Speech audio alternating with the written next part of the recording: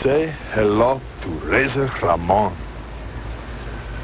Check my ride, man. He's a Cadillac, man. Custom made for Razor. You know, Chico, 90 miles away, they're living like pigs. They're living in squalor, man. They're eating garbage. People telling them what to do. Nobody telling Razor Ramon what to do, man. Nobody. I'm coming to the WWF. Nobody going to stop me. Nobody going to tell Razor Ramon what to do. El Jefe, Razor Ramon.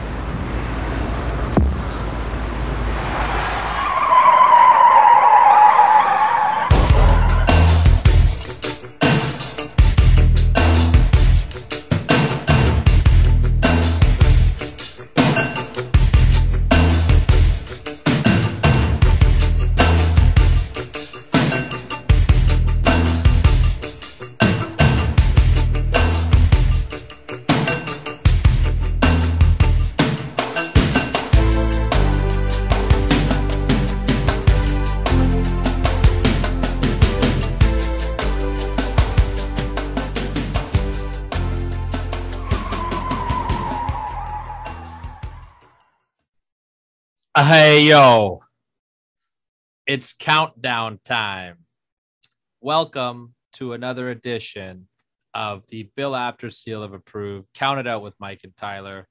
My name is the bad guy, Tyler Wolf, and I am joined, as always, by Machismo Mike, who is oozing with machismo over there. Mike, I think this is going to be the hardest show that we've ever had to do. Obviously, the news has broke. Scott Hall has passed away. So we do apologize. Everything on the fly. I do apologize for those of you tuning in, looking for our Jacques Rougeau interview. We will play that in the next little while. But this week, it's all about the bad guy. It's all about Razor. It's all about Scott Hall. I'm already getting a little emotional talking about this. We're going to do a top 7 Scott Hall career moments later on in the show. As you heard at the beginning, we played one of his promos. This is going to be a celebration of life for Scott Hall. We've decided to do the whole show for Scott. We're going to talk about his entire career, well, most of his career, some personal memories of us. Just really heartbreaking news this week, eh, Mike? I'm having a really hard time with this one. I think this is the biggest loss we've had in the wrestling world. And I hate saying stuff like that because I always feel like I'm taking away something from somebody else. But that's not what I mean. I'm just mean from a fan standpoint, nobody who we've lost in the last few years has really touched me as a fan the way that Scott Hall has. Scott Hall was one of my early favorites. You know what I mean? We're talking early 90s WWF. I'm a 10, 11-year-old kid. Really, I'd already been a fan for several years, but this is when your fandom really becomes something. You know what I mean? And this is, let's be honest, man, like 92, 93 WWF, this is fun shit. This is this is made for a 10-year-old kid. This is not, this is not the Attitude Era. This is made for me. This is made for a 10-year-old kid. It's cartoon. It's cartoon come to life. All these funny, goofy characters. And then this guy comes along, man. And of course, I didn't know anything about AWA. I didn't know anything about, anything outside of WWF at this point in time. So I didn't know the Diamond Stud. I didn't know Scott Hall. But when that bad guy came in, and I had never watched Scarface. I'm 10 years old. I've never seen Scarface. So this is fresh to me. Neither had Vince McMahon. Yeah, I know, right? He thought this was so fresh. Yeah, he had no idea. He had no idea that Scott was just ripping off Scarface. But then Scott excuse me.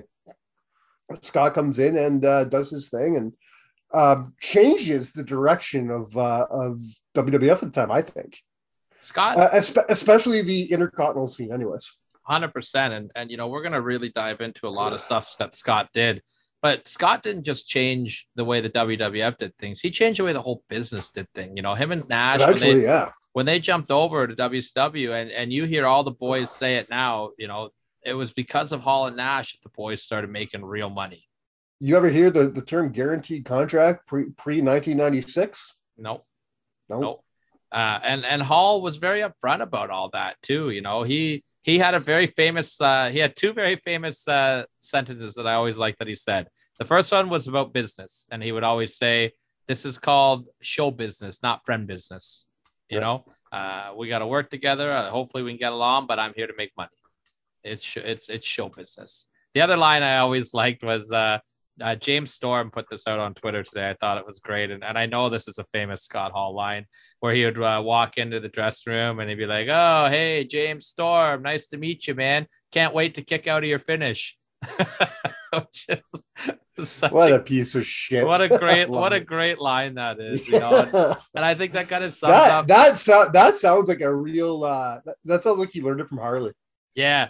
Yeah, because wouldn't Harley say something? Yeah, I'll move. That was always Harley's finish, right? Right.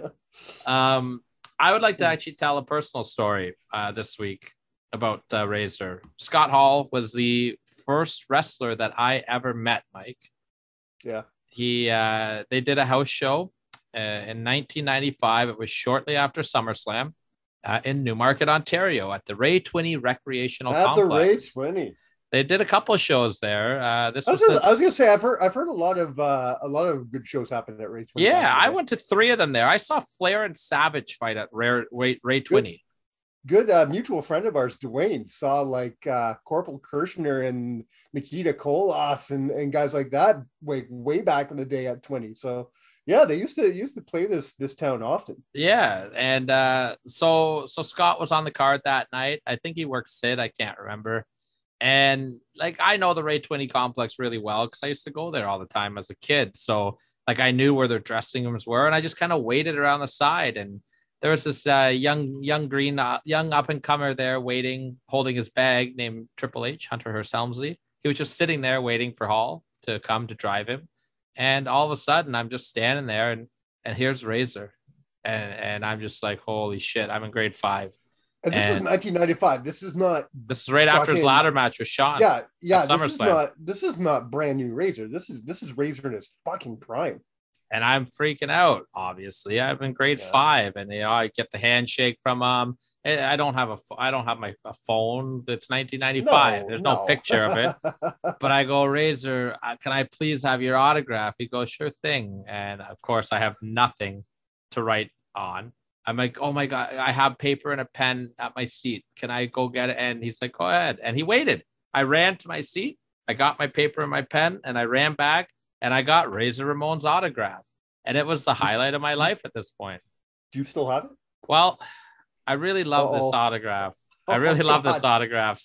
And the very next day, what did grade 5 Tyler do?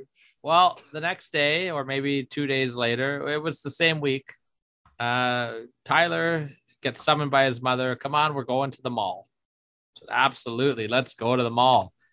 But I can't have this autograph unattended in my room. So I grabbed the autograph and I put it in my pocket. You moron. And back in this time, they used to have video games set up just randomly throughout the mall, like in Eaton's or whatever. And test out the new game. So I'm playing the new Sega Genesis, whatever it is. And I got my autograph and I put it down on the ledge there, and I'm playing my game. You didn't. And I forgot all about it. And I ran off and left the autograph there. And I don't think I've ever cried harder in my entire life. I have gone through breakups with women that have not hurt me as much as losing that autograph did. And that's the only time I ever met Scott Hall. Man. Okay, so I'm doing a call out now. If you grew up in the Newmarket area and you're in your mid-30s and you remember going, was that the Upper Canada? Upper Canada Mall, bottom floor, Eaton's. If you remember going to the Upper Canada Mall sometime in 95 and you found a Razor Ramon autograph and it was on a scribbled piece of paper, probably looked like garbage. You give it back to me. We could talk about a little bit about his career. Did you ever get to see Scott work live? Never, unfortunately. as you know, and I've discussed this before, I didn't, because of where I lived, there was no wrestling around me. So I didn't, and my parents didn't travel a lot for shit like that. So I didn't get to see my first live show till 98. So Razor's out of the company by now. And by the time WCW comes around, I'm a little older. My parents, it's kind of the thing of, oh, you want to go? Well, then you're paying. And I don't fucking have a job. So, shit just didn't work out. So I never got to see Scott work, unfortunately. I'm sure if I lived in an area like this and they came around often, even if I lived in Newmarket and they came around to a Toronto show, my dad would have took me to a Toronto show. We lived 9 hours away from Toronto. Yeah. So it did never work out, unfortunately. I was lucky. I got to see Scott work a few times. Obviously, the Newmarket show we just talked about. I got to see him WCW Mayhem 99, him and Booker T. Had a match. I actually have a really good photo. I'll try to dig out that I took of Scott from that show. And then, of course, WrestleMania 18, him against Stone Cold Steve Austin. I was at that one as well. And that which I'm sure you got to look at a little bit differently at this point. At least you got to see his last WrestleMania match. Yeah, his last WrestleMania match. And his last really big match, really. Yeah, I think that was probably the last big profile match that he had in his career. Because even in his TNA career, he didn't do anything that big, to be perfectly honest. No, it's WrestleMania, right? And, I just want to touch on this really quickly, and I don't want to make a point to go over every detail about this, but, it was no secret that Scott had his problems and he had his issues throughout life. And, we could sit here and go, oh, we did this, did that. We're not going to do that today. This guy's a human being. He had a rough life. And he had issues. And you know what he did, though? He fought. He fought them, and he got better. And I'm just so happy that he got to spend. And if you don't believe that, talk to Diamond Dallas Page. He'll fucking tell you. Talk to Jake the Snake Roberts. He'll fucking tell you. Watch the resurrection. Yeah, exactly. Right? The resurrection of Jake Roberts might be about Jake Roberts, but I think it's just as much about Scott Hall. It really is. Yeah, and I'm just so happy that he found that ability to realize that people loved him a lot. I hope he did, at least. I won't speak like I know the man, but we all loved him as wrestling fans, and I'm so happy that he got his life turned around and got in a better place and was able to really, enjoy the last 10 years of his life or however long it was, sober and just with that different look on it. And I've seen interviews with him, and we've seen him at the Hall of Fame twice. Very different Scott Hall than we had seen 20 years prior, or 15 years ago, or whatever it was. So, but like you said, we're not here to talk about that kind of shit. Number one, we've never been that kind of show. No, I just only the only person I like to talk shit about on the show is you. Yeah.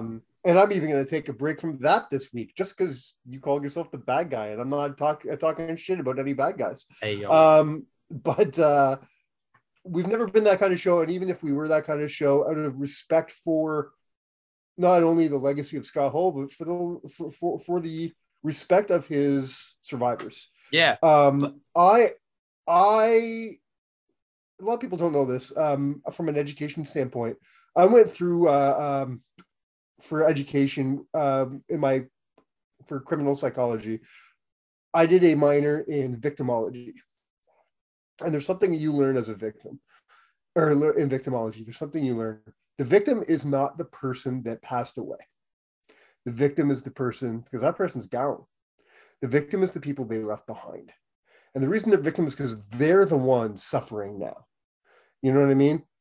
So I want people to think about that now. You have anything fucking bad to say about Scott Hall now, he's not a victim. He can't fucking hear you. He's not the one you're fucking hurting. Yeah. The ones you're hurting are the people surviving, the people that are standing by suffering while mourning their loved one. So fucking think twice. Yeah. And the only reason I even bring up his issues that he had is just because I'm so proud of how he overcame them. And I just think that there's such an inspirational story to be found in there too, because calling a spade, Scott Hall was one of the worst when it came to his demons, and it was well documented, and everyone thought we were going to lose him a lot earlier. And for him to find that fight and overcome it, there's something inspirational. If somebody that was that hard down on their luck could come and fight, like, please learn from that and know that it's never too late. And Scott did it, and I just love that he did that. 100%. 100%. Yeah. So anyways, we are going to be counting down the top 7 greatest career moments as counted by Tyler. You made the list this week. Yeah. Before. Yeah. What do you got? Go ahead. I was going to say just kind of some fun little career facts about Hall along the way here. Like, I was listening to him on the Steve Austin podcast today, and you know who broke him into the business? I don't know. I'm gonna throw a wild guess. Okay. Larry Hennig. That's not a bad guess, actually. Okay. He was being trained by what's his name? The name just went out of my head. The guy that trained Hogan, Matsuda, Hiroto Matsuda. Hiroto Matsuda. Yeah. Yes, he was being trained by Matsuda, and he ran into Barry Windham at a store, and he was like, Wyndham was like, what do? You're a big boy, you're a football player, whatever. It's Florida. There's lots of sports around. He's like, oh, I'm trying to get in your business. I'm with Matsuda. And Wyndham goes, oh, man, you got to get away from Matsuda. All you're going to do is squats and push-ups. Like, meet me at the arena at 12 o'clock next week, and I'll show you some stuff. And sure enough, Scott showed up at 11. Barry Windham and Mike Rotunda rolled in, and they gave him his first bumps, and they bumped for Hall, and they took time and got in the ring with them. And from there, he got win with. So where did he break in? Florida. He broke into Florida. Okay, all right. Yeah, he told us a great story. Some odd reason, I thought he was more of a. I thought he broke into more of the Georgia territory. Okay. He did work in Kansas City after that. He tells a great story because he was buddies with Barry Windham. I don't know why I thought Gagne gave him his first real. Gagne gave him his first national exposure. Absolutely. Right. But he said that he was in the car and Barry Windham opened up his paycheck and he was furious about it. And he walked into the office and quit. I was just sitting there and he's looking at his check going, that's like $8,000 and it's 1984 for a week's of work. And Barry's quitting over that. Like, I think that's kind of like where Barry rubbed off on Hall too, though. Take care of yourself, don't get shorted. Right. He did some stuff in Japan after that. He went to Kansas City, went with stuff with Dusty, but when he went to the AWA and they paired him up with Curt Hennig because Curt could work and Hall couldn't. Yeah. And he said something. He said, I was too big to do jobs and I was too green to win. So they put me with Curt, which I thought was genius. That makes sense, man. He said that the Freebirds rubbed off on him a lot because they worked this huge stadium show and it was over half full. And they came from the back. They go, we're out of here. This territory is dying. And that always stuck with Hall because it. You mentioned something about him being too big. Can I ask you something? Yeah. Or is it just me? I didn't realize how big that fucker was until he went to WCW though. Yeah. Well, because he's with the land of the big boys. Because in WWE he didn't look that big, right? No. It wasn't until he must have been like what, good 6'4"? Hall was like 6'8", wasn't he? 6'8"? Yeah, he's a big boy, man. That's insane. Hall was a big boy.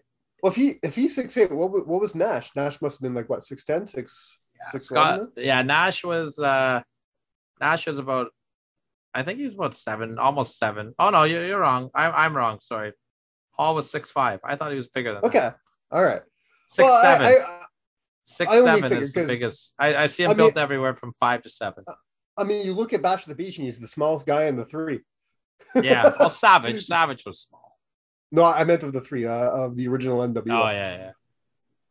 Oh yeah. No, he was a big boy though. Hall was a big boy for sure. Because if you ask Hulk Hogan in '96, he was being billed at 7'2". So. Yeah, we'll just kind of keep running through a little bit of Hall's career here and chime in if you hear something fun, right? Hall learned from the Freebirds when they said that the territory was dying and they're leaving. You jump off the sinking ship, and he remembered that when he was in the AWA, he was teaming with Hennig. They were the tag champs. They wanted to give Hall the Hulk Hogan push in the AWA when Hogan left. They really liked him. He was a big boy, and Hall went up and said, "I quit" to Vern, and Vern was Like, what are you talking about? Nobody quits here. What do you mean you're quitting? And Hall's like, it's too cold here. It's Minnesota. It's too cold here. And Vern goes, you don't quit, like blah, blah, blah. And they had a conversation, and Hall goes, Vern's like, I'm rich. Like, don't you want to be rich? And Hall's like, I do want to be rich. I'm not going to get rich here. And he left. By the way, I'm realizing my mistake right now. I don't know why I said Georgia earlier, and I meant Minnesota. Yeah.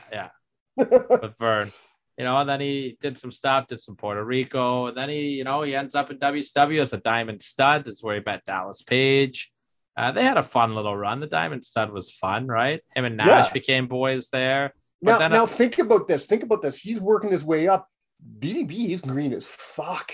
Yeah. DDP is the manager. He was barely a worker at this point. Exactly. And I think he was older than Scott.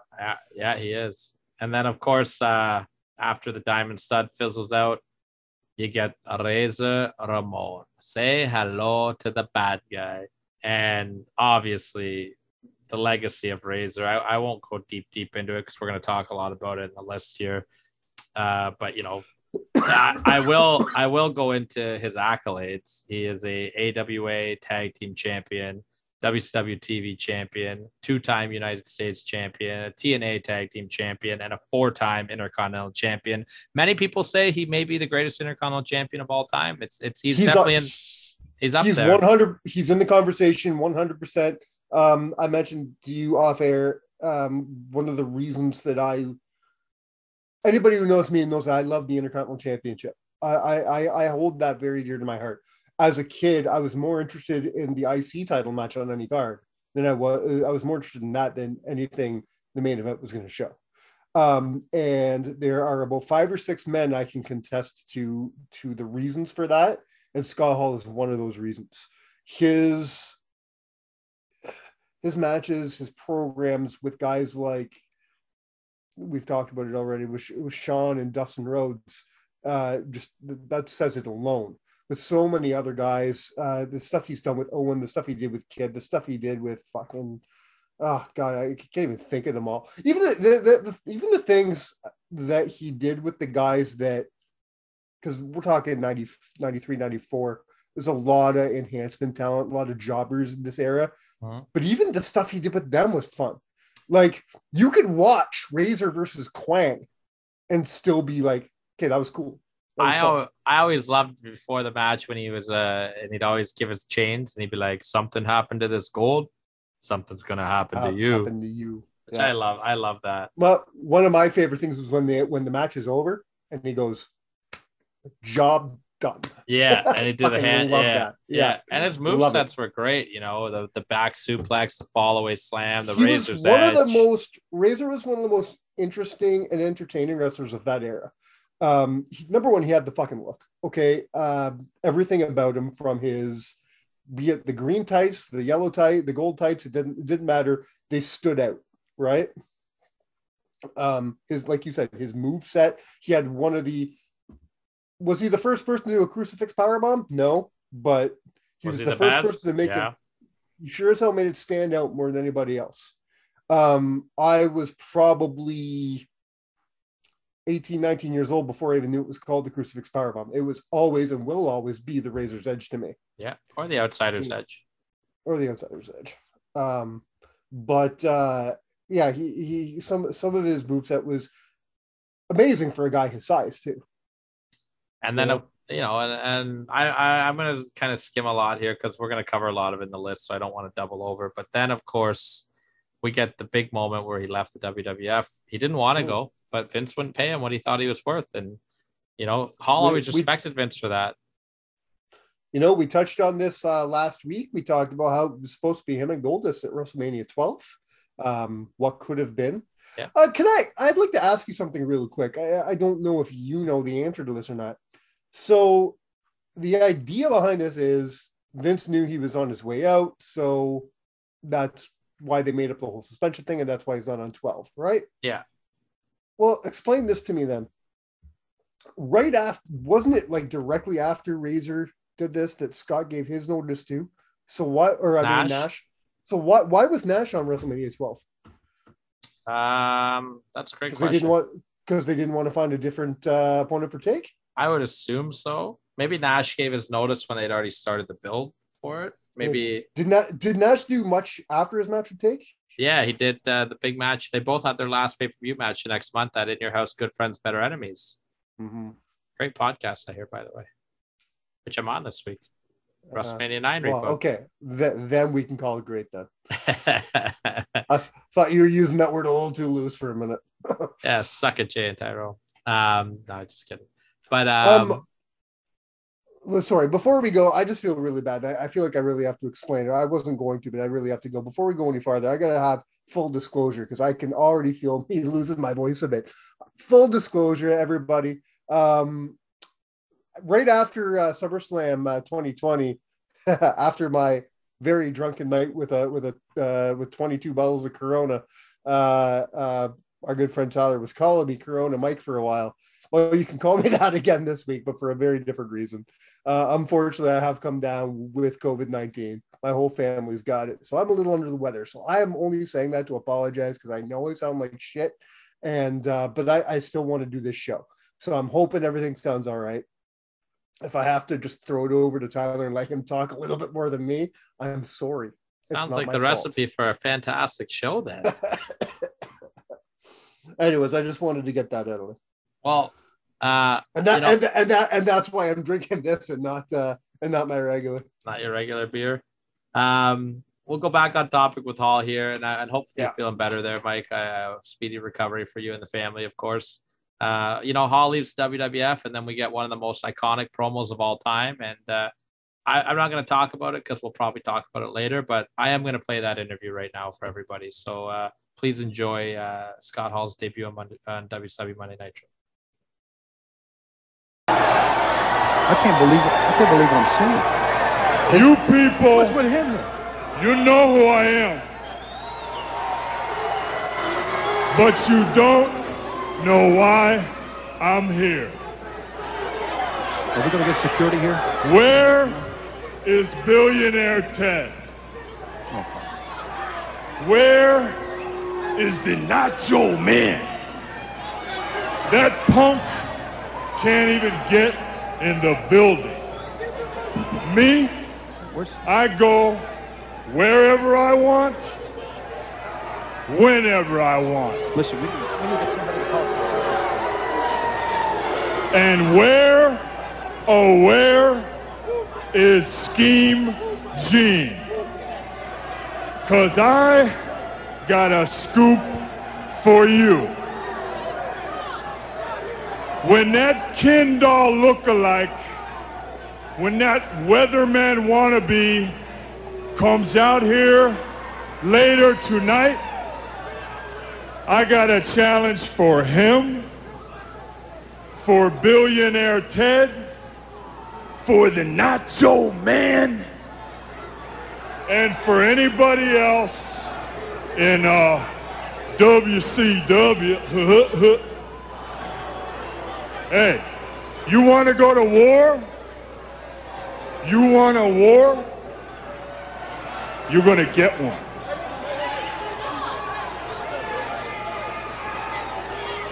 I love that opening line. That's one of my favorite things of all time. I think we talked about that. What list did we do? Did we do a best of the Monday Night Wars? And I think we talked about that. And that was one of my favorite moments because, man, what a way to start that whole thing. Yeah. And you know what? Hold on. I want to cut you off. I'm sorry. I do apologize. But let's talk about that because spoiler, it's going to be on the list. So let's circle back around that on the list so we don't double up on it. All right.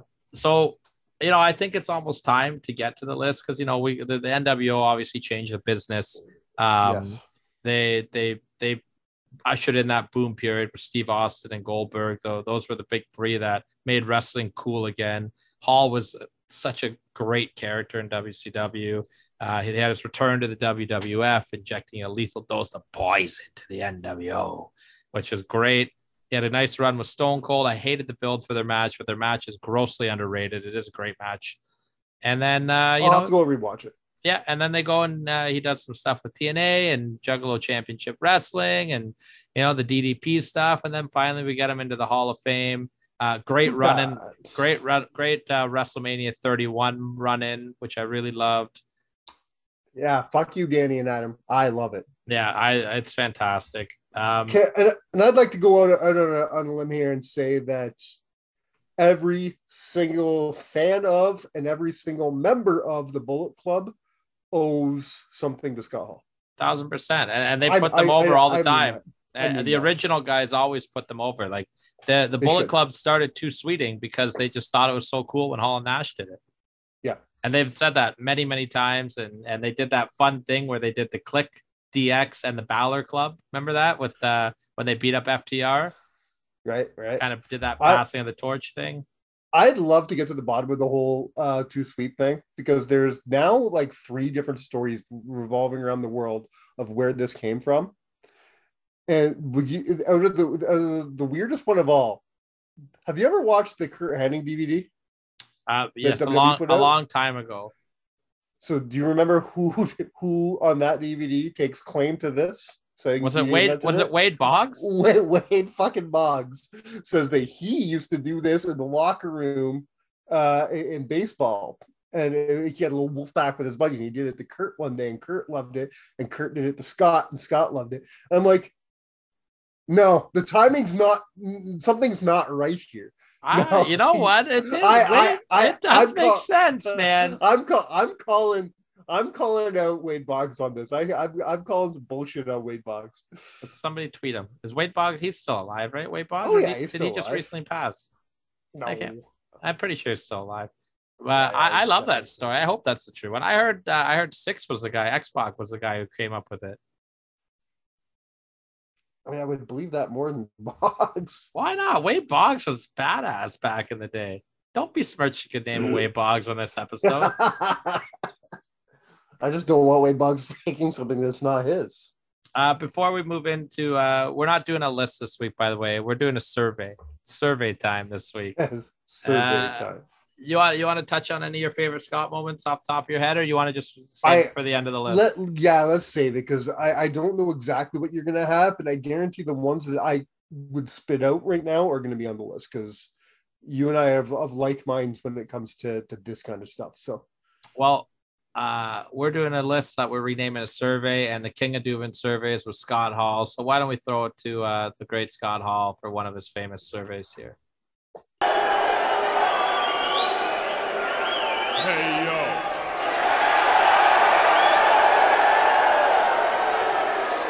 Let's get it out of the way right now. It's survey time.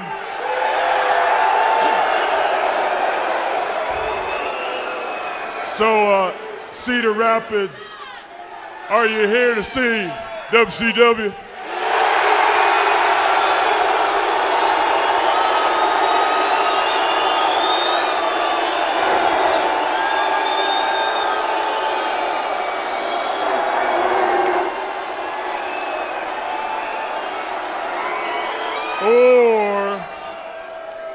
Or is everybody in Cedar Rapids here to see the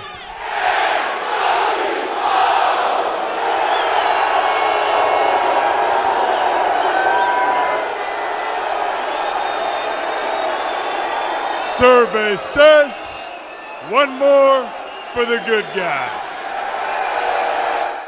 One more for the good guys. I love it. I love it.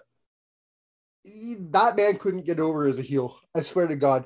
Like, the pop the NWO got at that point in time was 90% Scott Hall. It was so funny too, because like he did the throw and you could hear the crowd up so loud, and then the announcers would have to try to play it up like, well, it looks like it's really WCW. What's Hall talking about? It's like, bro, WCW just got smoked in that vote. Yeah. Like, it was always NWO.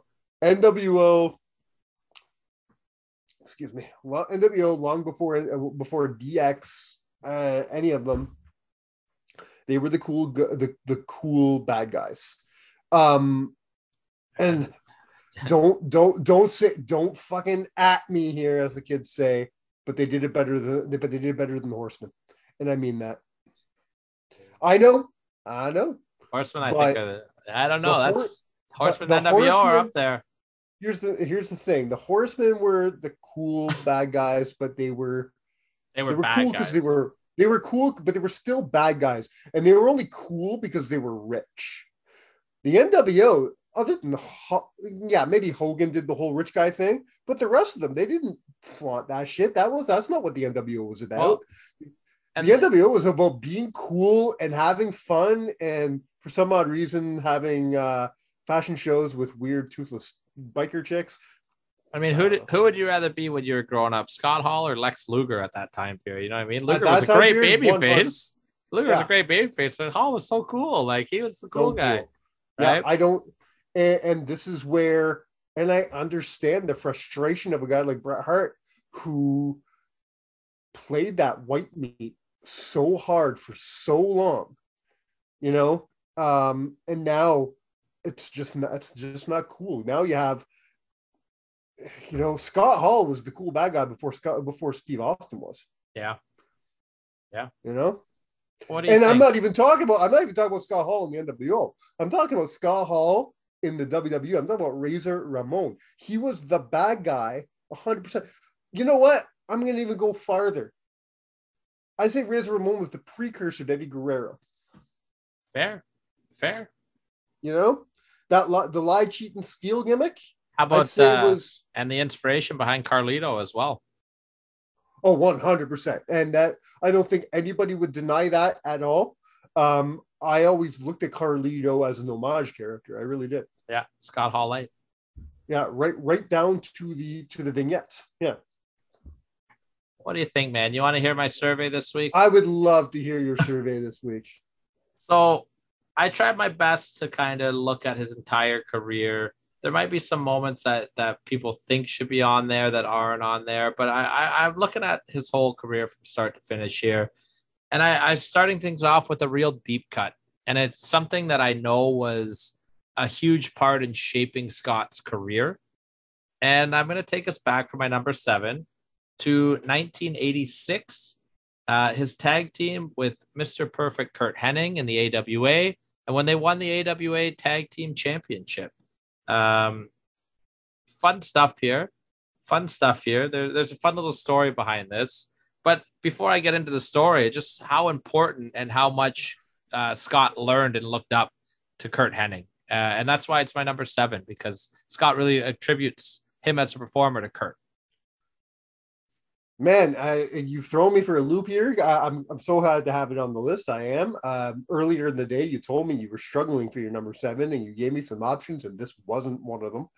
So I'm very confused now, but intrigued at the same time. But I am glad to hear this on your list. It deserves to be on your list 100%. I didn't discover this stuff until much later. Much later. I seen a little bit of it when the internet was still really, when YouTube was becoming a thing, but I didn't get to dive into it until the network really became a thing. Yeah. So this is still pretty new to me. Well, these matches are hard to find. There's only one match of theirs on YouTube, and sadly, it's not the title change. Although it is a damn good match. I was watching a little bit of it earlier today just to refresh myself on it. There is a reason, though, why you can't find the title change on YouTube, because it is a phantom match. I was gonna say, did they Pat Patterson it? They Pat Patterson it. So the current champions were Mr. Electricity, Steve Regal, not to be confused with Lord Steven Regal or William Regal. This is a totally different guy. And Jimmy Garvin, one of my personal favorites. And these guys had a great program going. They beat them on a non-title match in November. And then in January, Regal left the company while still as the champion. So they did a phantom title change in Albuquerque, New Mexico, which I don't think I've ever heard the AWA run in Albuquerque, New Mexico. Yeah. They should, just for shits and giggles, how funny would it have been if they would have said it happened in Rio? That would have been awesome. They should just for the tongue-in-cheek thing, just for the, because at this point in time, who's getting the joke? You know, there's going to be a very small handful of very smart marks that are going to get this joke. I would have made it happen in Rio. That would have been hilarious. That would have been actually pretty funny. They held the belts for 119 days before they finally dropped them to the team of Doug Summers and Playboy Buddy Rose. And that name is familiar because they would go on to have an incredible feud with the Midnight Rockers. So there's your Sean and Scott tie-in that early into the feud there, that early into their careers. And that's my number 7. That's a great way to start this survey. And great little tie-in to Scott and Marty, or Sean and Marty, sorry. Sean, who would go on to be not only one of Scott's best friends, but one of Scott's best opponents in the WWE. They met in Kansas City for the first time in like 85, and they became friends immediately. Yeah. Marty Marty came out today. I know Marty's been a little under the weather himself, but Marty came out today and made a nice comment about Scott. In full Marty fashion, completely butchered it and misspelled Razor's name, but you know what? The love was there, so you can't shit on Marty for that, Absolutely. So that's number 7. Let's roll number 6. Okay, let's do it. Number 6, we're gonna go back to a moment that changed the business, and we're going with the curtain call. Okay. This is where this is what I expected your number 7 to be, perfectly honest. It was my original number 7. And then I thought about the impact that it had on the business. And I guess that's why, because I don't look at it. It's a click moment. It's not a Scott Hall moment. So that's why I was like, should it be, in the list? But he was there, and it was very impactful. Very impactful. I don't think that they benefited it as much from it as Sean and Triple H did.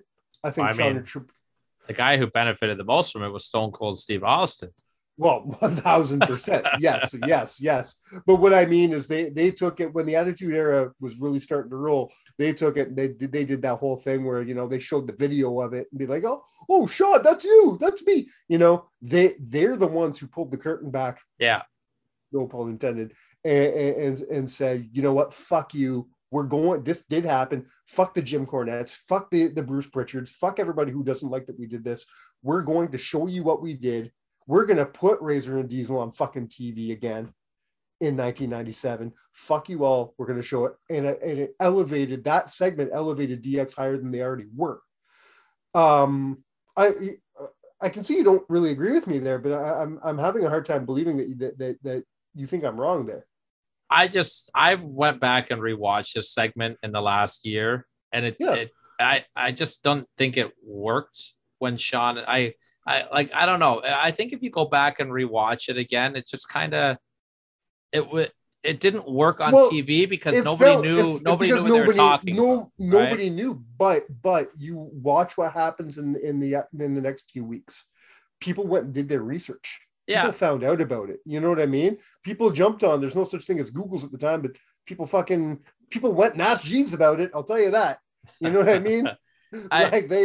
They found out. I just thought that Sean and Hunter were really annoying in that segment. I know the one you talk about. I was like, "Whoa, you're a bad guy, and I'm a good guy." Like, you're very turned off of. I know you're very turned off of 97 DX. We don't need to go into that.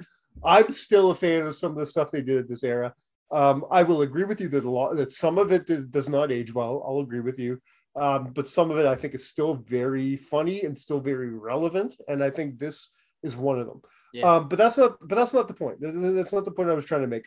I just think that this worked more in their favor to help elevate them than it did Scott and Kevin.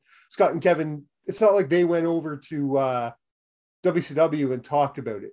Now, they should have, because they were supposed to be like, hey, yeah, we're working over there. You don't believe us? Look at this video. And that video didn't belong to WWF at the time. That was a fan video. Yeah. So they probably could have used it. They probably didn't know it existed, right? Because there was no YouTube, right? Nothing. Like, how do you find that, right? Like, can you imagine if the first time anybody saw that video, it was on Nitro, not Raw? And that would have been pretty awesome. And Scott's like, what? You don't believe that we're in WWF still? look at this video. Why would I be hugging my buddy Sean? Well, they had about 3 weeks to say it before they got sued. So, because Vince sued them, saying you can't portray them as being my superstars. Like, yeah, exactly. For me, I look at this moment a little bit differently. I don't look at it at what it did for DX and them. I just look at it for a beautiful moment between friends that that really has, like, the urban legend and the myth of it has grown over the years. And when you hear these guys talk about how much it meant to go out there and just say goodbye to each other, and then I would like that, you know, throughout the years, like Sean is the world champion and he's walking down the aisle throwing up the too sweet, and you see Hall and Nash throwing it up, and it was like, you know, we're bidding farewell to our friends. They're going to take over the world over here, and we're taking over the world over here. I just think it's, when you go back and actually look at it, and the fact that they actually all did it and did take over the world, it's what I can't believe is that I never caught on. It took me years. I must have been a very naive child, because I look back at some of these early, like 95, 96, 97 matches, and you see this a lot by all 5 members of the Kliq, while one of them's a heel and the other one's a face, and they're in 2 different spots on the card, but they're both doing it. I never fucking caught on. Neither did I. You know what I mean? And it would take years. And I'd be now, you know, in my 20s and 30s and sitting and watching and going, hey, look what Scott just did. I always just thought it was a Shawn Michaels thing. Then half an hour later, well, because Shawn used to call his fan base the Kliq, and he would throw it up all the time, right? Yes. But he was the champion, so you're paying attention to him more than if Waltman did it, right? Exactly. But Waltman, even the 1, 2, 3 kid was doing it. Yeah. And then you start noticing a lot more when the NWO starts being a thing. And then you're like, oh, he's doing that thing. He's doing the Wade Boggs thing. That thing that Wade Boggs did with the Devil Rays a few years ago. But you know, and then that's when it all starts to click, and like, oh shit, yeah, they were boys. And it's not until years later where you start really reading. And I was off the aftermags and shit by now, right? And even the mags I read were all kayfabe, so you didn't read about the Kliq a lot. Yeah. The mags that we're talking, like, I didn't read the Observer. You know what I mean? I didn't read the Torch. So these things that would expose that shit, I wasn't privy to. So I didn't know what the Kliq really was and what it meant until years later. Absolutely. And speaking of the Kliq, a member of the Kliq is highly involved in my number 5, and we're going to talk about his feud with the 1, 2, 3 kid. I'm so happy we're talking about this. Yes. It has one of my favorite feuds Razor ever had. Probably my favorite feud Pac ever had. Yeah. And I'm not talking shit about Pac here. I like Waltman. I'm never going to shit on Waltman. I was a scrawny kid like he was, man. He was like my hero as a kid. Well, Waltman was one of my favorites. I was when I was wrestling with my backyard days, one of my earlier names was X-Dog. You know what I mean? I wanted to be that mix of X-Pac and Road Dogg. So, and I was just like you, I was that scrawny little kid, just like Pac. So when I would look at 1, 2, 3 kid, I'm like, man, if he can get, it's one thing to see Barry Horowitz get a win on Skip. Barry Horowitz ain't a small boy. You know, Barry Horowitz looks athletic. But you look at that fucking eyebrowless little fucking punk in 1, 2, 3 kid who changes his name every fucking week. Yeah. And he just got a win on one of the biggest names in the history of the fucking business at this point, as far as I'm fucking concerned, at my 10-year-old self, 11-year-old self. If he could do it, fuck, I could do this. You know, and he make you feel that way in a good way. Yeah. And his names were like, you know, he was the Kamikaze Kid, he was the Cannonball Kid, he was the Lightning Kid. And where did the 1, 2, 3 kid come from, Tyler? Well, he scored this upset win over Scott Hall. You know, here's kind of the track record for this. I've got my notes from Classic Match Classroom because we were going to do this one before we took a hiatus. His first match was against Doink, where he got smoked. Second match was even shorter against Mr. Hughes, where he got smoked. Third week. Are we talking about Kid? Kid, yeah. And he's just the Kid at this point. He was Kamikaze Kid against Doink. Okay. He was Cannonball Kid against Mr. Hughes. And then the Lightning Kid scores a huge upset over Razor. Right. Now, the thing about this, and I've heard Kid tell this story before, these were all done in tapings, right? So Kid left and went and did a tour of Japan. And the match hadn't aired yet. So he couldn't say anything. He had to keep it kayfabe because you had to back then, right? And so that's why Razor did all those promos the weeks after, asking for the rematch, offering him $100,000 or whatever it was, right? And then finally he gets the rematch with him. But Kid couldn't respond to any of it because he was in Japan. Yeah. I can still hear that fucking commentary. Get the money, Kid. Yeah, get the money and run. And it's a miracle he did that, though, because, like in the rematch, he slipped and fell off the top rope and cracked his face. He cracked his face off the concrete. He was out of it. He doesn't remember any of it. Yeah. I remember, listen to a podcast. It must have been Waltman talking about that. But it was scary. Really scary for him. Yeah, he's lucky that he was okay. Probably just a major concussion, but he's lucky that it wasn't worse because that was a hell of a fall. There's part of this feud a lot of people shit on, and I won't shit on it because I think it's fun as fuck, and I need to know, where do you stand on the diaper match? Because I love it. I love it. I thought Kid was so good on it. Kid cost they were both so good. Yeah. I'm glad you brought that up because I kind of forgot about that when I was just thinking about the early part of their feud here. But Kid cost him the IC title at the Rumble against Goldust. And then, he's like, Razor's crying like a baby. Well, Razor's like, well, let's see who cries like a baby. And he beats him and puts him in the diaper and puts the baby powder on him. And Kid gets up and he's crying. And they were calling him Cry Baby. The crowd had a field day with it. I thought it was great booking. Well, because by now, everything's turned around, right? Because Kid's turned. Was Kid with DiBiase at this point? Yeah. So was this? He turned. You'll have to refresh my memory. Is this all part of one big long feud, or was this two separate feuds? Two separate feuds. Because after this one, this is what turned Hall babyface. Actually, was his loss to the Kid. Oh, okay. He lost to the Kid right before King of the Ring '93. Yes. And then after that, he did the rematch. But then DiBiase started making fun of Razor for losing to the Kid. And then DiBiase was like, I'll show you how to do it. And he was fighting the Kid, and Razor came out and made DiBiase lose. That's what led to their SummerSlam match in '93. Right. Okay. So, and then they were tag team for years, and then Kid turned on Razor. Right. To DiBiase, which all full circle. I love how stories made sense back then. Yeah. I'm sure that wasn't intentional, but my God, that was awesome. Yeah.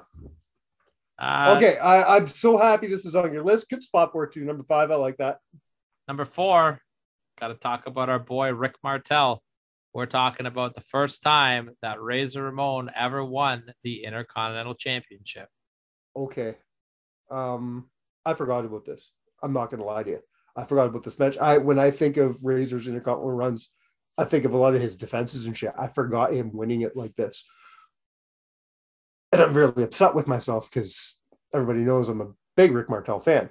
I need to go back and rewatch this. I haven't seen this in years. Yeah, I'm this week on Classic Match Classroom. We're going to do the ladder match with Sean and Razor. Oh, okay. I was going to say, is this what you're doing? Well, this is part of the build for it. We will be talking about it. So I will get to rewatch this match and probably tomorrow, which I'm really excited about. Please tune in to watch a full breakdown of Sean and Razor at WrestleMania 10 too, as we continue our Razor Ramon tribute in the Counted Out family. I love the way they did this. Sean gets suspended by President Jack Tunney. Kayfabe reason is for not showing up title defenses. Shoot reason is for failing a steroid test, which he says that he never failed. He laid on that hill that he never failed. And it's been 30 years, over 30 years, and he lays on that. He says, no, I didn't do fuck all. So President Jack Tunney puts the Intercontinental title up. He says, we're going to have a 20-man battle royal. The final 2 men in that battle royal will go on to face each other in a one-on-one match. And we come down to Razor and Rick Martel. And I thought Rick Martel was the perfect guy for Razor to go over as well.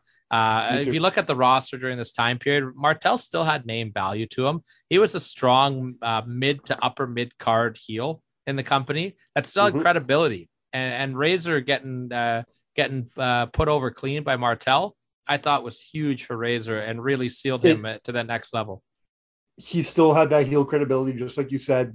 He could still fucking go. He was still one of the best hands in the locker room they had. There was no better person right there at that time. And I'm not taking anything away from Scott's abilities, but Scott needed some. If Scott wanted to get over as a champion right now, he needed someone to make him look like $1 million, and nobody better than Rick Martel here. Absolutely. And then it will go on to start a great reign, which would lead into, you know, many famous matches. And it would be the first of 4 IC title reigns for the bad guy. Yeah. Yeah. Okay. I'm starting to get nervous because there's a few things I'm wondering if you're missing, but I didn't think of this, so I'm glad it's on there. Well, let's move on now. We're in the top 3 here. And my number 3, I think, is going to catch you off guard, but I don't think you can argue it. And I'm gonna preface it by saying this.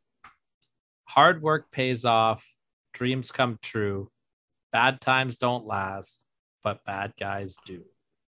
And I'm putting his Hall of Fame induction as my number 3 moment. This is moments. This is not wrestling moments. This is not wrestling matches. This is moments. This deserves to be on here. Yeah, and I think it's just such a beautiful moment, and his speech was amazing, but it's that full circle thing that we talked about a little bit earlier. Everybody wanted Scott to get better so bad. Yeah. Everybody loves Scott. You know, he always was upset that he couldn't be there for Sean's Hall of Fame when Sean did it, because he just knew he wasn't ready to be around that many people. And I respect the hell of him for that. And it was just so nice for him to get this moment and to have all the boys there with him. And that white suit he had was so awesome. It was so good, yeah. The strut was on point, and it was just, it's one of the best Hall of Fame speeches of all time. 100%. I alluded to that in the beginning of this episode. It's one of my favorite closers. Did I say that on air or off air? I think off air. Okay, well, hopefully I'm not repeating myself here, but it is with Ric Flair's closer of "For everything that I've done wrong, I must have done something right to be here." That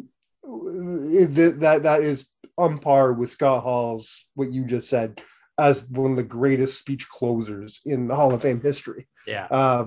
Just him saying those words. You know, the rest of the speech is what it was, but that's a tearjerker right there.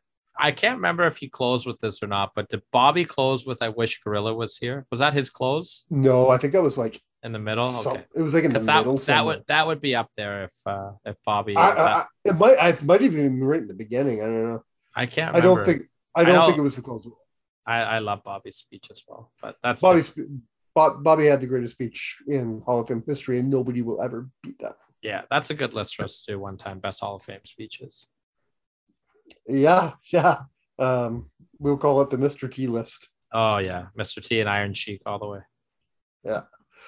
Not much more to say about it. Just go back and listen to it, guys. Because I can't do it justice, and I won't even try. I won't even try to do it justice. Go back and listen to it. And I know it's not an exclusive club anymore. I know there's a good handful of them now, but he is a 2-timer. That's right. Him, Hogan, Hall, Nash, Waltman, and Flair and Booker T are all 2-timers, I believe. And Sean. Did I not say Sean? Oh, I didn't hear you say Sean. If you did, I'm sorry. I might have missed him. Yeah. Speaking of Sean, let's talk about our number 2. Oh, and Brett, right? Brett as well, yeah. Yeah. There goes I'm going to go back to that segue again. Speaking of Sean, here comes my number 2. Ladder match, absolutely. WrestleMania 10 specifically, but don't sleep on SummerSlam 95. For the love of Christ, don't sleep on SummerSlam. It might be the better match. I favor 10. I favor 10 personally, but SummerSlam 95, they were. I think they had balls to the walls out more on 95. I think 10 had the bigger match feel to it. I think 10 had more on the line. Like it felt more final. It was like, okay, 2 guys who claimed like the 2 title belts being there, the 2 guys saying, I'm the champion. Like the story, everything going into it was bigger. Yeah. Break it down. It's hard. It's really fucking hard. But that just I like, shows how good these two guys are together. I like the pacing of 10. I just really like the pacing of 10 a little bit better. I thought that the moves felt more impactful. I like ladder matches like that where they had their big spots, but they made them mean something. Everything was done with a purpose, and he took a beating. 30 years later, it still stands as one of, if not the greatest ladder match in WWE history. Absolutely. It's probably at the very least probably the best singles ladder match, like not involving tag teams. It's up there, man. Benoit and Jericho had a good one at the Rumble. Jericho and I like Jericho in ladder matches because he patterns after how Hall did it. You know what I mean? Where he uses it as a weapon, not as a spot. And I really respect the way that Hall and Michaels and Jericho always did that. There's a famous quote out there, and I don't remember if it was Ric Flair or Jim Ross that said it, but to this day, it pisses me off when I hear people requote it.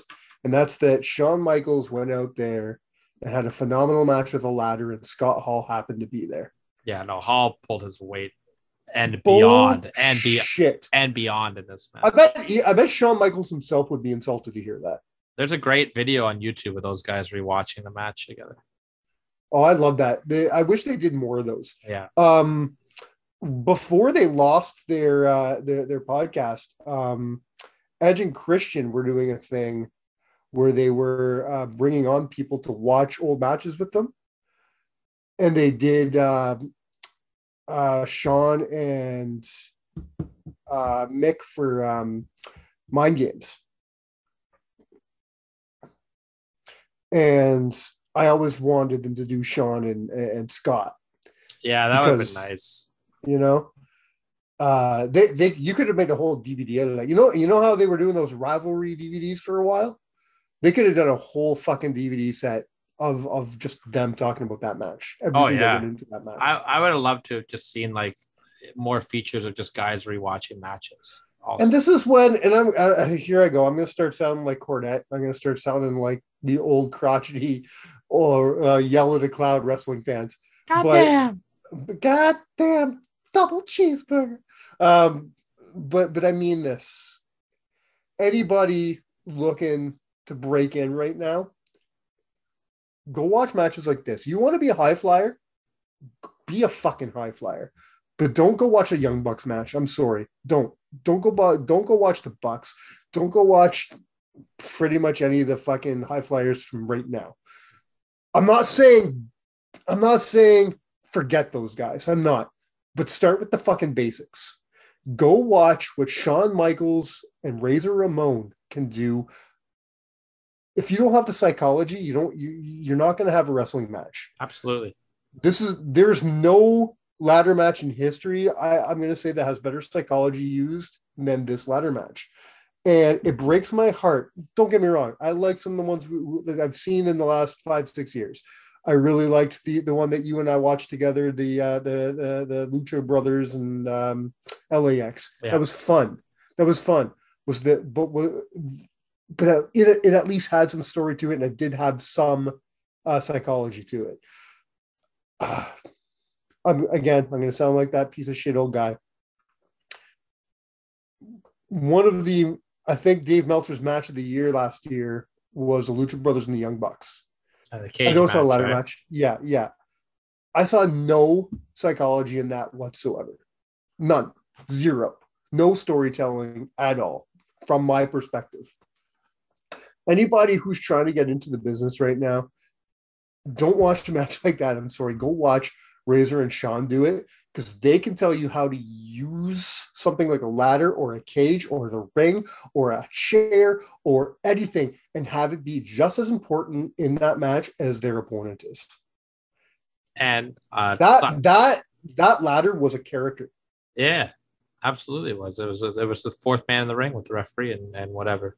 Also, 100%. How much of a badass did Razor look doing the little Razor strut under the ladder? I love it. And it was right after Sean did the whole fucking around right? Right? You know, it was so good. It was so apropos. It was so well done. And good. It was nice to have Big Daddy Cool there, doing his thing. And yeah, it was a lot of fun. And if you guys, of course, I'll just plug it quickly one more time. If you want a complete rundown of that entire feud, click on the Class Match Classroom on this Sunday or whatever, and in the archives if you listen to this later. And we will give a whole rundown of their entire feud. Very fun stuff between these guys. But there can only be one number one. All right, man. And it is, you heard it earlier, the famous promo, Scott Hall's debut on Monday Nitro, the birth of the NWO.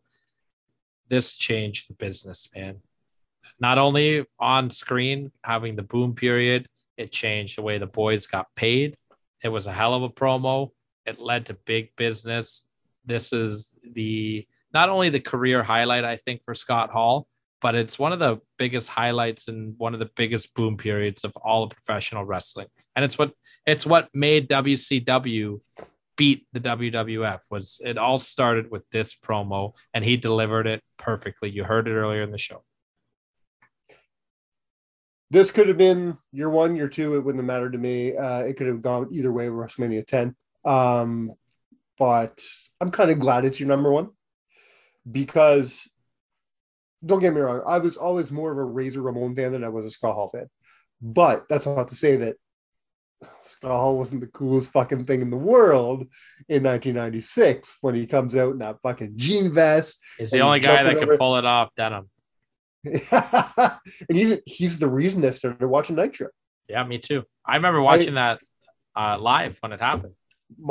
As live as we could get it in Canada. I was going to say, but for months, probably even years. Yeah, years. Probably since about late 94, early 95, my uncle, who lived with us for a while, was trying so hard to get me to watch Nitro. He's like, it's better wrestling, it's better stories, there's no jobbers. We didn't use the term jobber, but you know what I mean. He's like, it's like he's like, in WWF, you always know who's gonna win. You know that the big guy with the entrance is gonna beat the guy whose name you don't know and didn't get an entrance, and fucking, you always know. He's like, they don't have that in WCW. He was always trying to get me to watch WCW. And the one time I watched WCW with him was during, I wish he was alive for me to cry and say I'm sorry to him. He was so right. The first time I watched it, it was during a Lionheart Chris Jericho match. And I'm looking, I'm like, what the fuck is this? This guy just wants to be Shawn Michaels. Get the fuck out of here. I'm like, you're not showing me anything I haven't seen. And I dismissed it. I'm like, fuck this. This guy just wants to be Shawn Michaels. I don't want to watch his shit. If I want to watch Shawn Michaels, I'm going to watch fucking Canadian Challenge on Saturday. Oh my God. You know what I mean? Mike. So I didn't become a WCW guy until Scott did his thing. And then I'm like, okay, something's happening here. Something big is going to happen here. And the very first WCW pay-per-view I ever watched was Bash at the Beach, because I knew something big was going to happen. But whose side is he on? You've made me come around on that. You have. I used to hate that for years and years and years and years and years. And you showed me the simple logic to that. You got a lot of the stuff that I wanted to see on your list, so good job on that. I will say before I go to the honorable mentions, I have two moments that I fondly remember as a child watching wrestling, because we didn't have the internet, we didn't have, we're old, we didn't have all that shit we talked about earlier. I remember at the end of 1992 sitting at my aunt's house watching Superstars and hearing Mean Gene open the show going, "Ladies and gentlemen, your new world champion, Bret Hart." And Bret was my guy, and I lost it. And I was just like, wow, called my friend immediately. I don't remember where I was for this one, but I wasn't at my house. I was at maybe a grandparent's house or whatever. And I'd never seen Nitro before. And these people just so happened, right time, right place. I was flicking the channel and I was watching it. And who is on my TV but freaking Razor Ramon, who I had no idea wasn't not in the WWF at the time. How would we have known? Right. I don't know. I'm not listening to Meltzer, like you said. Like, so all of a sudden, and I didn't see the promo initially. Actually, I did. I saw him come out of the crowd. I did watch it. It was on a Saturday afternoon, though, because that's when we got it on the new VR, probably. But, and then the show went off the air with him and Sting face to face. I was like, what? And then I couldn't find Nitro again forever because I didn't know where it was. And I bought it. I bought it hook, line, and sinker. I believed that the WWF was going after WCW because they never said his name. They didn't call him Razor Ramon. They didn't even call him Scott Hall. Yeah, they made them do that on the next pay-per-view at Great American Bash because they were getting sued. So they had to do that promo. It's like, do you work with the WWF? And they're like, nah. But the fact that they weren't even saying their names, I'm like, well, they're not saying their names because they don't want to put over WWF, you know? So it made sense to me. 100%. Why don't you bang off? I know there's a couple that I know there's one that I didn't put on the list that's breaking your heart for sure. It's not breaking my heart only because I like your list. You had a couple that I forgot about that would nudge, even if I was making the list, this wouldn't make my list because of the things you put on. But I do have to mention it. I don't give a shit what you think or what anybody thinks. I love me some World War III, baby. Love it to death. And I love everything. I love that he won it. I love the match, even though you did mention that it took 5 months for him to fucking get it at, what was it, sold out? Like uncensored. Uncensored, sorry. Yeah. Like it wasn't even at like a Starrcade or something. You know, though, I was thinking about that earlier. But I do love that match with Sting. I think it's one. I'm honestly, if I was to rate Scott Hall's best one-on-one matches, his match with Sting is on there. Yeah, I agree. Yeah. And you know what? There actually is logic why he didn't get his title shot for so long. So if you think back to World War III the year before, who won it? The Giant, right? Right. That guarantees you a title shot. Well, the Giant they're all like, you can't take your title shot. And he's like, fuck you, I'm taking my title shot. And they beat the shit out of him and kicked him out of the NWO. Hall won it and just sat on the title shot. Hogan went on to have his feud with Sting. As soon as Hogan lost the belt, finished a rematch at Uncensored, the next month, Hall got his title shot. Yeah. So there is logic behind it. It definitely made sense. But I mean, maybe we're just so trained by WWE. You know, you win you win it in January, you get it in April. Yeah. You know what I mean? Yeah. Yeah. But another one for me, this is a twofer. Let's go back to 1993. He had two great matches with Bret Hart. Yep, they're on my honorable mention. I almost put that King of the Ring match as my number 7. If out of the two of them, King of the Ring would be the one. Yeah, I think he found himself by that point. You know what I mean? I think that 93, he was still finding that Razor character as a heel, and he was like, by June though, you know, by January he was good, but by June he was really invested in it. But big deal for Razor to be getting a title shot in the main event, not the closer, but the title match. Apparently, at the Royal Rumble. The original plan I heard was Warrior was supposed to get that title shot before he left the company. Oh yeah, that was what I heard. The original match was. Glad they went this way. Yeah. I mean, a lot of people still think that Warrior or that Razor should have won that night. I don't think Razor was there yet. No. And Bret was just new too. He was like 2 months into his reign. Yeah. I don't think it was time for Razor to be champion. No. And what would you do with him at Mania then? Like who do you put? Yeah. Do I think Razor should have been champion at some point? Yeah, I do. I think if he would have stayed with the company, it would have happened. I think he had hit his peak in the mid card, and if he would have re-signed and not gone to WCW, I think he would have been the world champion. I think he could have been in that picture, maybe in 97. If he hadn't left in 96, maybe in 97, we would have been looking at it very, very, because Nash wouldn't have left either.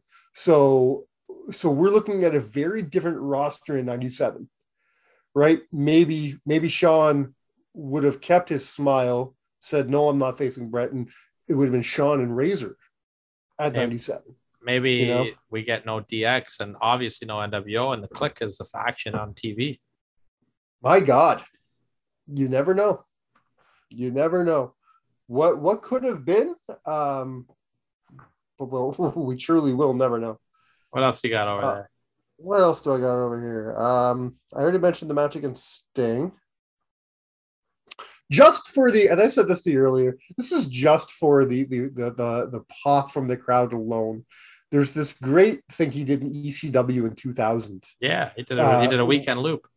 Yeah, and he comes out and he came out to that some old 90s hip hop song. I feel like it's like a Puff Daddy song or something. But the minute he came out of that fucking curtain, that's one of the biggest ECW pops I've ever heard that wasn't for the Sandman. Yeah. You know what I mean? It was fucking nuts. They lost their shit for that man. It was great. I bet it was a good feeling for Scott. I'm not going to lie to you. I know we said we weren't going to harp on this, but Scott looked a little out of it. I think this is Demon Scott here. I really do. But he did a loop a weekend with them, right? He put over Big Sal. And they did that because there was so much heat on him. He wasn't even the company, and everyone's like, we don't want Hall in. He's not going to job to anybody. It was like a test for him. Hall never cared about doing jobs. He cared about making money, man. That's it. While I'm looking for my list, do you have any that you didn't put on? Yeah, I've got a bunch. Go ahead. No, go ahead.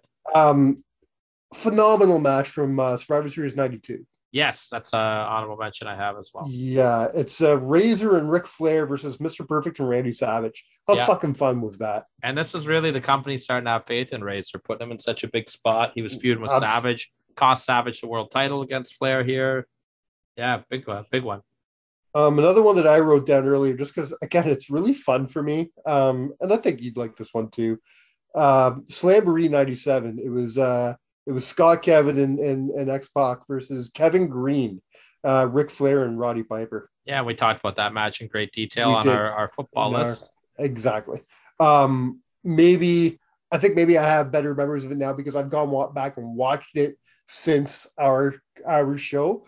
I really like it now. Such a fun match, eh? You know, I'm the same way. I don't remember it being that good. I don't remember it being that good, but since you brought it to my attention, it's so fun. Yeah, it has to be talked about. Me too. I'm with you on that 1,000%. This is a match that I forgot about. 100% forgot about. And it was only brought to my attention that it even existed about 4 or 5 hours ago.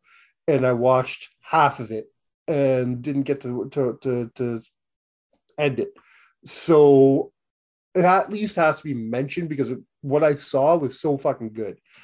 This is from a New Japan Cup series that he did that he was involved in back in '88, and it was Bob Orton, Dick Murdoch, and Scott Hall versus Antonio Inoki, Ricky Koshio, and Kentaro Hoshinio.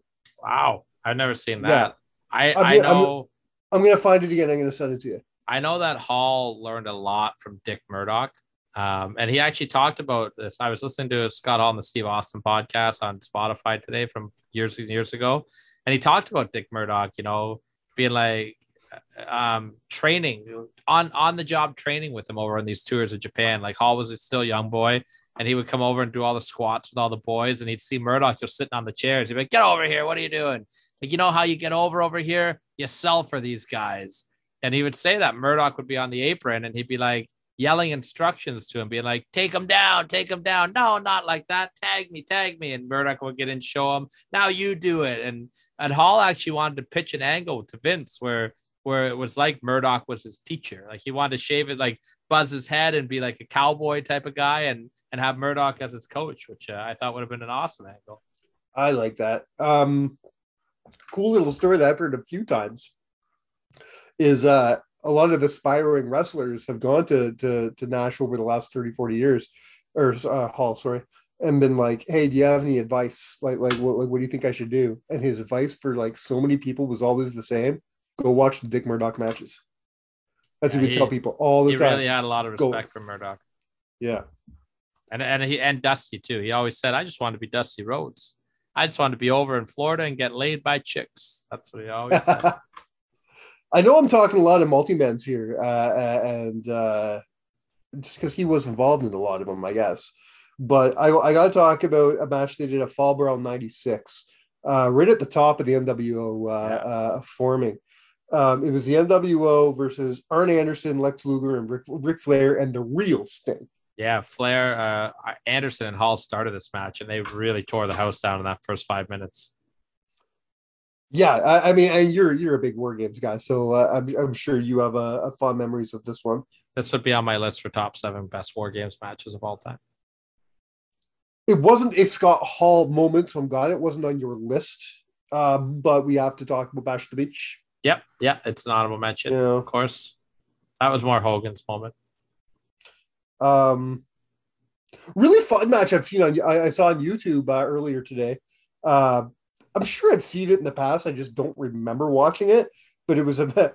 Do you remember the old show Action Zone? Yep, tag match, okay. Right? Yeah, Shauna Diesel versus Razor and Kid. Yeah, really fucking good. Great match. Yeah.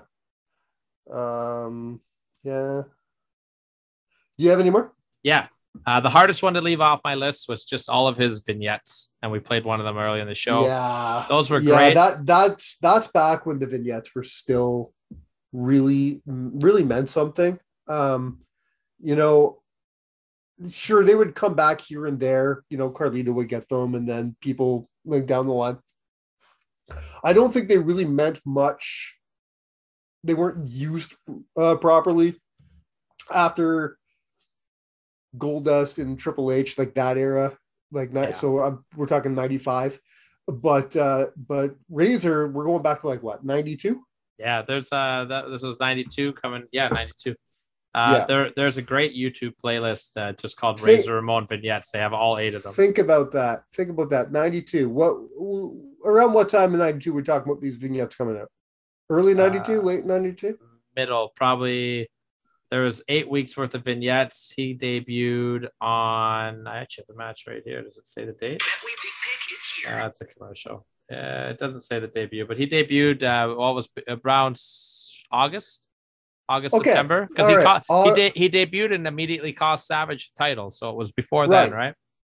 So let's put that into context. August 92, he comes into the company. What's he doing in January of 93? After already feuding with Macho Man and Perfect, and they brought him in with a bang right away. They obviously had faith in him. Obviously, he had a great line with Vince, because Vince had never seen Scarface before and was popping at all the lines, and Vince kind of just basically told him, like, you know, we're gonna make you a lot of money. And Hall quick back on really quick. He's like, listen, I don't need to make all the money. I just want to make a lot of it. Like, because Vince is the boss, he gets the money, right? That one I put on, I thought those were really good. I've got a SummerSlam 94 match against Diesel where he had Walter Payton in his corner. I believe it was Walter Payton. More for the story than the match. He had a match with Jericho on Nitro, and they wanted Hall to squash Jericho, and Hall didn't want to. So in the middle of the match, he called an audible and made Jericho roll him up just out of spite, because Scott Hall could do whatever he wanted. Mm-hmm. I've got the first time that him and Nash won the WCW Tag Team titles at Halloween Havoc 96 against Harlem Heat. His great run-in at WrestleMania 31, I really loved. The NWO going into the Hall of Fame, and a really fun segment with the Click DX and the Balor Club when they beat up the Revival. I thought it was really cool, little passing of the torch moment. And those are my honorable mentions.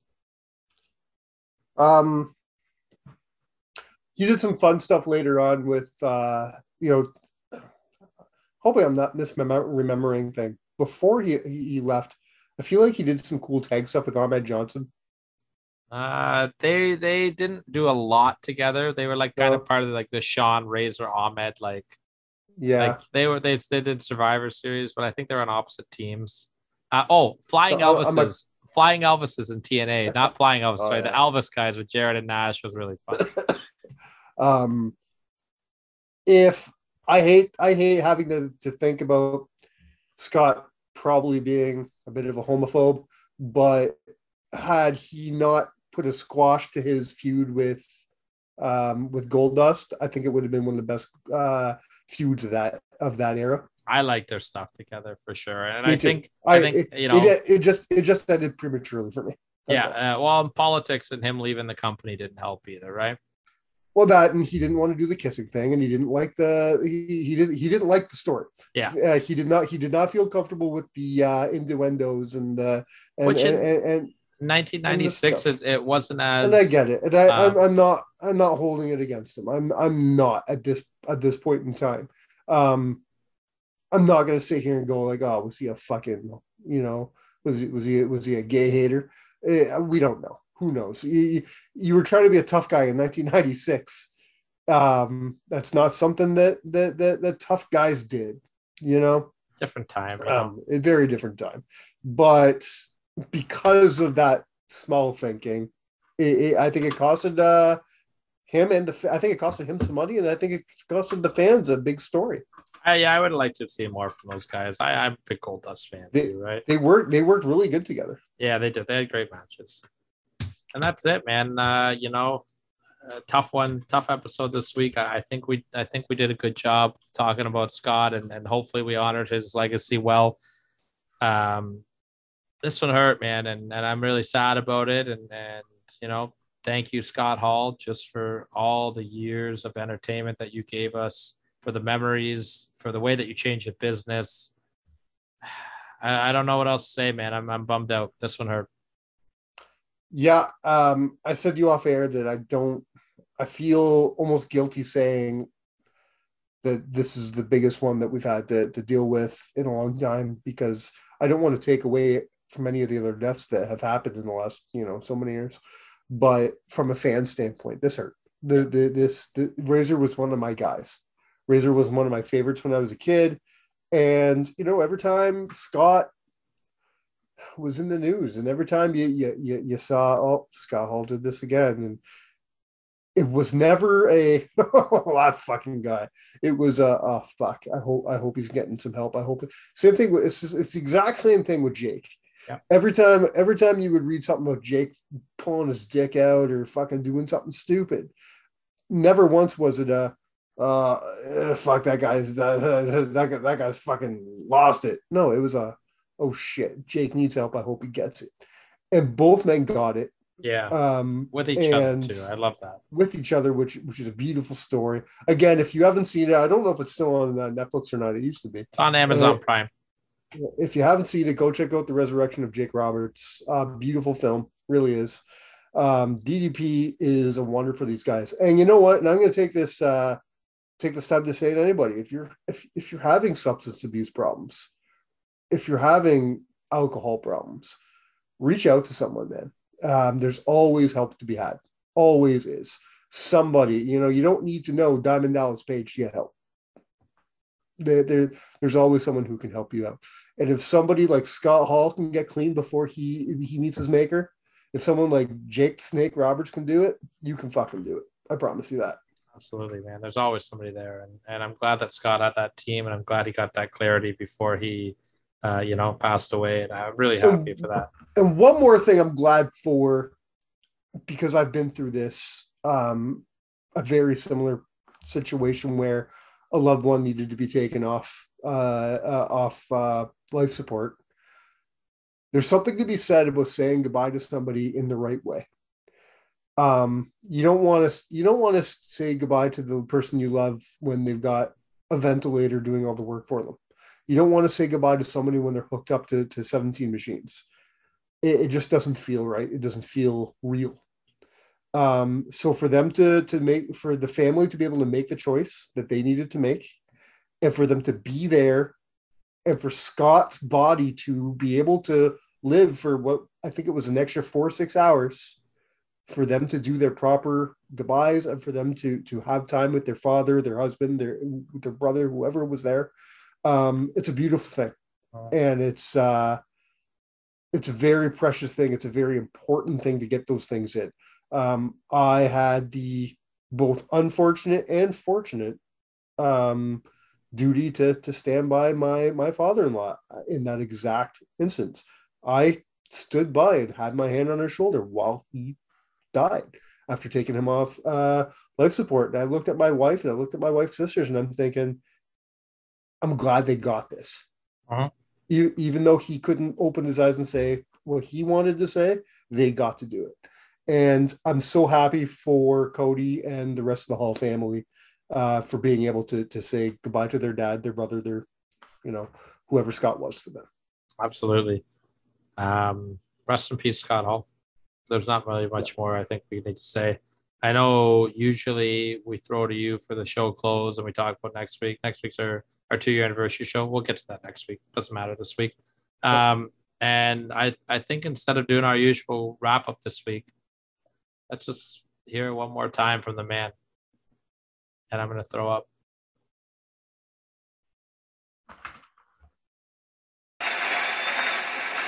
In my lifetime, I've learned